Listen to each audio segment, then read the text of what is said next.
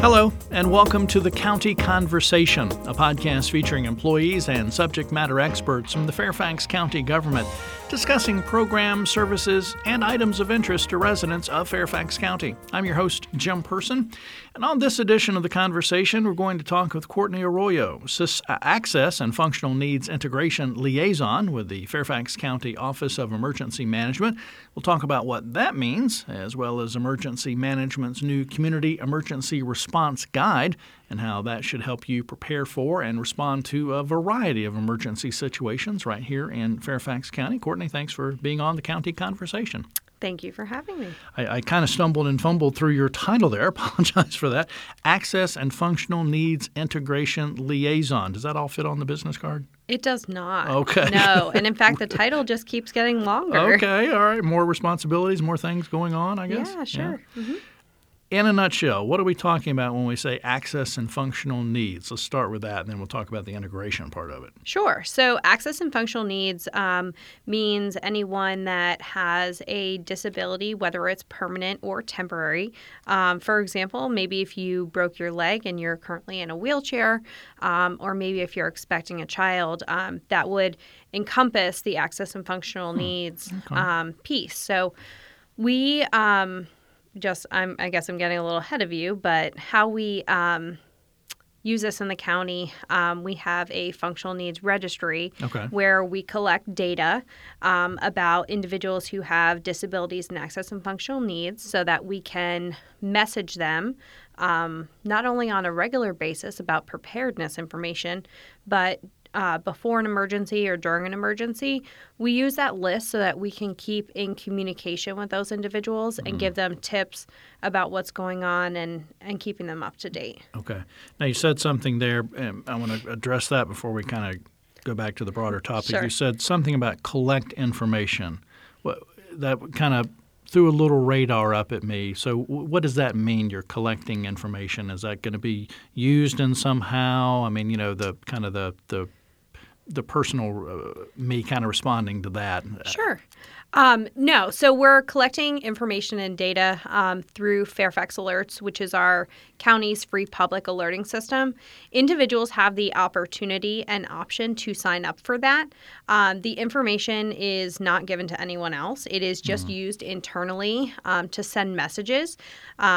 In fact, our duty officers are the only ones that can send those messages to the Access and Functional Needs Registry on a regular basis. Okay. And it's just a subscription where the data that we do use, you can self-select into one of the 12 categories, as well as a caregiver category as our 13th. And we use different tactics to reach out to those people. So, for example, if there is a snowstorm coming and we know people go out for dialysis, what we might do is send a reminder to say, hey, we're expecting a lot of snow. If you have a dialysis appointment tomorrow, you might want to call and make sure that it's still going or you have accessible transportation to get there. Okay. So what's some of the information or data you're collecting? Is it address, geographic area? Is it the type of disability or service requirements that a person might have? Kind of talk to a little bit about that. Sure. So the categories that we have, they are pre-identified categories from FEMA. For example, it could be required dialysis. It could be individuals who have refrigerated medication, if they have a service animal. We do have the ability to map the information by what you put in Fairfax Alerts, but we typically are just looking at the categories and using those for planning purposes so that we can make sure that we're planning for the whole community. How would someone go about finding this registry, get more information, sign up for the registry? Sure. So fairfaxcounty.gov/alerts. And once you start filling out all the information, there is a checkbox that says the functional needs that I have. And if you select that drop down, it'll show you all the different categories. So there's 12 categories and then a caregiver category as well. So if you want to get the information for someone, that would mean that you are a caregiver or care provider. Okay. And in addition to that, the Fairfax Alerts also has other categories that folks are encouraged to sign up for, like severe traffic, severe weather, those kind of things. Absolutely. Yeah, you can get traffic and weather on a regular basis, as well as there are some other agencies that also have capabilities to send out information. So like the Department of Tax Administration, so you can get a notification about taxes and dog licenses, as well as you can also get the newsletter from the Office of Emergency Management. Oh, okay. So that gets sent out once a month, and it has preparedness tips. You might have also gotten any type of alerts for some drills that we're having. So it could be a tornado drill or an earthquake drill, and we would send you out information letting you know that that's happening. Oh, okay. Okay. When we say the term access and functional needs, what does that cover? You mentioned a little bit kind of early on a couple of things, but let's go a little further in depth about those needs. Sure. So individuals that have access and functional needs, that includes children and those kind of vulnerable populations. Oh, okay. Kids can't always care for themselves and they don't know, so they are relying on other people to take care of them. As well as we have a very large aging in place population because Fairfax County is such a great place to be. There are so many rich resources here. So as people age in place in our community, there could be barriers that they're facing, such as mobility issues, taking medications, having refrigerated medications, and even some, of those mobility problems in maybe evacuating when there is an emergency. So it doesn't mean you have to be wheelchair bound. It doesn't mean that you have to be deaf and hard of hearing. It is actually a very wide variety that kind of fits into this this selection, if you say it that way. So I was telling you I was going to come back to this, the end part of your title, integration liaison. Integrating with what? What does that mean? We're talking access functional needs, and then your position in emergency management and what it is you and the rest of the emergency management professionals do in this area. Sure. So my focus is going out and educating individuals that have, those special needs. So going out to the senior centers, partnering with different groups around the county and with other county agencies to reach individuals who we're not reaching in our general outreach. So, for example, it could be going to the senior centers and doing different kinds of presentations and workshops to them. It could mean, going out to the Autism Society of Northern Virginia and doing a workshop for their parents. We also partner with Fairfax County Public Schools to reach the individuals and families that are in some of those special education programs. So it might not be a topic that they are used to hearing about, but it's very important because if we ever do need to open a shelter, or make sure that responding agencies, for example, police and fire, kind of know what they're walking into and kind of coaching those parents through how to prepare for those situations. Now, is language an access functional need, or is that something different classification, if you will, or just a different need? No, so actually language interpreter needed is one of the categories. In the county, we have a lot of different resources to accommodate individuals who speak other languages. For example, our website can be translated into several different languages just on the web. Also, if we come across someone that needs a translation in person and it's more of an immediate situation, we do have the capability of using the phones, the iPads, and the computers to get that in-demand interpreting right there in front of us within just a few minutes. Okay. We also have the language line, which a lot of first responding agencies use as well. Right. Okay. And they're 24 hours a day, 7 days a week. 24/7. All right. Yeah.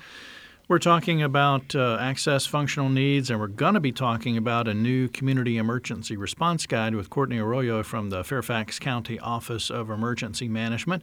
And talking about that new guide, it's often called the SERG, or at least internally. I don't know if that moniker has made it out into the public yet, but Community Emergency Response Guide. Sometimes it's easier just to say the acronym CERG, SERG. That's kind of a document that encourages and helps residents and businesses kind of take personal responsibility for preparing for and responding to emergencies or other disasters kind of here in Fairfax County. And emergency management here in Fairfax County put this document together, and it actually looks at, I think, like 14 potential risks that are really common in Fairfax County. Yeah, so the guide is really an overall comprehensive book that kind of gives you everything that you need to know about emergencies in Fairfax County. So one of the big themes throughout the Community Emergency Response Guide is what you do before, during, and after. Okay. So as we're talking about those different hazards, for example, our top hazard in Fairfax County is flooding. And among like severe weather, windstorms, we could also see some other natural disasters, such as we saw the derecho quite a few years ago, and also some of those like severe weather, thunderstorms, and that kind of stuff. And in the Community Emergency Response Guide, we have what we call hazard pages. So for each one of those hazards that we've identified, you can go in and learn about the hazard, but you can also learn what you can do before, during, and after.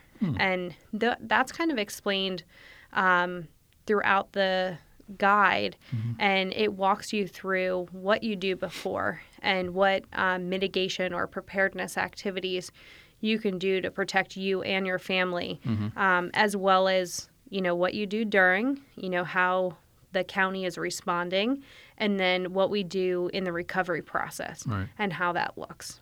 And this is a brand new thing, a new document. It just last month or so just was unveiled. Yes. Yeah, this is brand new. It's been in the works for a while, but it is brand new. And the best thing about it that we wanted to bring to the community was templates. So people always ask us, how do you put together an emergency plan? How do you put together a communications plan? How can I share this with my neighborhood? Well, this document will answer all of those questions. You can print out or fill out online how to put together a family emergency plan. And that family emergency plan kind of walks through all the things that you should think about.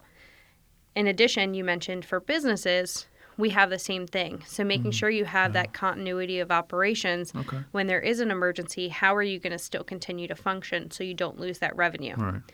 But the most important thing that we want people to do was put together a neighborhood plan.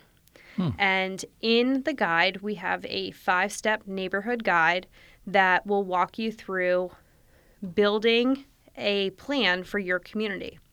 And we talk about community. There are a lot of different types of communities here in Fairfax County. I was going to ask that. So the best thing about this 5-step neighborhood guide is that you define your community. So for example, if you live in an apartment building, it could be the whole apartment building, depending on how big it is. It could be the one floor of the apartment building. Oh, wow. It could be, 5 units of the apartment building. It's what you want it to be. So if you live in a neighborhood or in an HOA, depending on how far you want your plan to cover, it could be 10 neighbors. It could be 2 neighbors. You make it what you want. And then it will help you identify leaders and resources in your community to make sure that you and your defined community can really be self-sustainable for at least 72 hours. You mentioned like resources. Is there like, showing how to, I don't know, I'll be honest, I haven't looked at it. Is it like showing how to set up a call tree or how to, find resources or, kind of explain that a little bit. Yes. So it is, Yes, it is all that and more. Yeah. So it's going to walk through how to set up a calling system or a communication system in what your defined community is. That could mean putting hang tags on the door if it's not safe to go outside. It could be calling. It could be, walkie-talkies. But the resources could also include individuals who have specific training and experience. Oh, okay. So if you have a paramedic or a nurse or, police officer or someone that has specialized skills in your community, how can you leverage their skills during an emergency? Gotcha. Maybe you have a neighbor that works for a tree company, and that could become very useful in an emergency, because if you have trees down, they could be the ones that are kind of helping with that cleanup and recovery process, instead of having to call and pay for it. And having to wait around for probably 2 or 3 days to get somebody into the area. Exactly. Yeah. This sounds like a very helpful resource guide. So I think you've sold me on why it's important to have. Now I just need to know how I can get my very own. So where is it available? Sure. So it is available on the Fairfax County website. Right now it is on the homepage. So if you go to fairfaxcounty.gov, you will see a link right on the homepage to the Community Emergency Response Guide. You can download the whole plan. However, you don't have to. We actually made each of the individual hazards, as well as the templates, individual forms that you can print out. So you don't have to print out the whole guide. Oh, okay. You can print out what's useful for you. In addition, so we are going to have it in 5 different languages. But in the meantime, while we are waiting for them to be uploaded to the website, the contents of the whole emergency response guide are on the website. So we have restructured our website to include all of the Community Emergency Response Guide information. So you can toggle through our site to look at what to do before, during, and after. You can look at all the hazards, as well as examples of the templates online. Okay. So fairfaxcounty.gov, it's on the homepage. If you're listening to this a year from now, whatever, it might not be on the homepage, but you could always search Community Emergency Response Guide, or the direct link, fairfaxcounty.gov/emergency management/CERG. There's the acronym CERG, so fairfaxcounty.gov/emergency management/CERG. Only way to get it is download it off the web or view it on the web? Yeah, right now that's where it's available. You can also go to your local library, and it is in the reference section. So if you just ask the librarian, you'll be able to look at it in the library. It's not available to check out. Oh, okay. But you can also go to your local Board of Supervisor office, and they have a copy as well. Okay. And I'm sure the libraries have photocopiers, so you can probably even make photocopies of particular pages if you wanted to do it that way. Yeah. They do. And I think I heard somewhere, it may have been Seamus Mooney, the Director of Emergency Management, Office of Emergency Management, talking about this guide, saying it was not the first, but he thought, and emergency management thought, it was like only the second one of its kind in the country. Can you talk about that a little bit? Sure, yeah. So our Community Emergency Response Guide was modeled off of Los Angeles, and I think in Texas there is also something similar. But the Community Emergency Response Guide for us is really the citizen document to our county emergency operations plan. So this is the more digestible version, and it gives you key actionable items to take away. Okay. So instead of it just being a document for you to read, it gives you checklists. It talks about access and functional needs. It talks about pets. It talks about special considerations for children. So these are things that you might not think about, but instead of just reading about it, it gives you that next step to take. So you can use on the last page of the guide is an emergency kit checklist. And if anyone takes away anything, it should be to make a plan, make a kit, stay informed through Fairfax Alerts and our emergency blog here in the county, as well as getting involved. So the getting involved piece is not only through making your neighborhood emergency plan, but it's, volunteering and really getting out there and being a part of your community. And I think something you said early on was very important, that neighborhood or community, you make it what you want to make it. If you live in a neighborhood of 1,000 people, that may be a little broad. It may be, like you said, your cul-de-sac, your street, your 4 or 5 houses that happen to be off on this little section over here, whatever. You define it and go from there. Yeah, I mean, for example, I live in a condo complex, and we just moved in and we have some new neighbors. So, of course, right. It's kind of starting all over again. Hi, I'm Courtney from OEM. Let me tell you about this. Yes, yeah. And they might think I'm crazy, but I reassure them that this is something that's positive and going to help you. Mm-hmm. So, while there's, 16 units in my building, that's a doable number, to have a part of your plan. To me, it would make sense that, I would want to keep everyone that's in, my little area informed about what's going on. Right. Or if someone needs help, how we can help them. Especially because if there's something that's going to affect one of us, right. It's probably going to be affecting all of us right. at some point, because we all live in the same building. That's right. So if you have no water or no power, which is one of our planning assumptions, which means that when you're planning for an emergency, think about not having right. water and power. Right. So if we don't have those things, how are we going to still function? Okay. Again, the Community Emergency Response Guide, Courtney mentioned, it's available to view in hard copy at county libraries, district supervisors' offices, but you can download and print out your own at fairfaxcounty.gov/emergency-management/CERG. That's CERG, fairfaxcounty.gov/emergency-management/CERG. Courtney, if folks want to learn any more about the guide, access functional needs, Fairfax Alerts, the work that Fairfax County Office of Emergency Management is doing, again, fairfaxcounty.gov/emergency-management, the website, but main telephone number they can call for more information. 571-350-1000. And we also have a new feature on our website. If anyone does want to learn more about the Community Emergency Response Guide, they can actually request a workshop in their community, and we'll come out and explain kind of what it's all about and kind of walk residents through the process of how to get started with making their own plan. Right.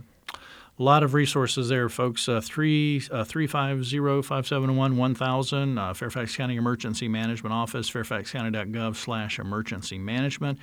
Courtney also mentioned Fairfax Alerts, which is a great system to receive emergency alerts on your cell phone, via email, etc. That's fairfaxcounty.gov/alerts. So you may need to rewind this one and go back and listen to a lot of this great information. As I try to do most of the time, I give my guests the final word. Anything you want to end with about access functional needs, emergency management, the Community Emergency Response Guide, just kind of throw it to you for the last half minute or so. No, I really just want to encourage residents to make a plan. Emergencies, you always think it's not going to happen to me. Right. But when it does, you want to make sure that you're prepared so you don't panic. You never know when you leave the house in the morning, if you're going to have a place to go home to. And as scary as that sounds, sometimes that's a reality. So making these preparations ahead of time can make the response and recovery to something that's tragic to you and your family easier in the end. Right. So it can really speed up the insurance process and recovery to get you back to where you were before. Right. So invest a little bit of time. We always encourage people, give the gift of preparedness. If you are, struggling to find a gift for someone, whether it's a birthday gift or anniversary gift, think of something that could go in your emergency bag. And although it might sound a little silly, it can benefit you in the end. Yeah. And I liked what you said earlier. Make a plan, make a kit, stay informed, get involved. So That's it. Your action plan right there. Yes. Courtney Arroyo, Fairfax County Office of Emergency Management with us here. Thanks for joining us. Again, fairfaxcounty.gov/emergency management to get all that information and more. And if you need more Fairfax County news and event information, you can go to fairfaxcounty.gov/news or call 703-FAIRFAX. That's 703-324-7329, weekdays between 8 a.m. and 4:30 p.m. Thanks again for joining us on the County Conversation, which is produced by the Fairfax County, Virginia government.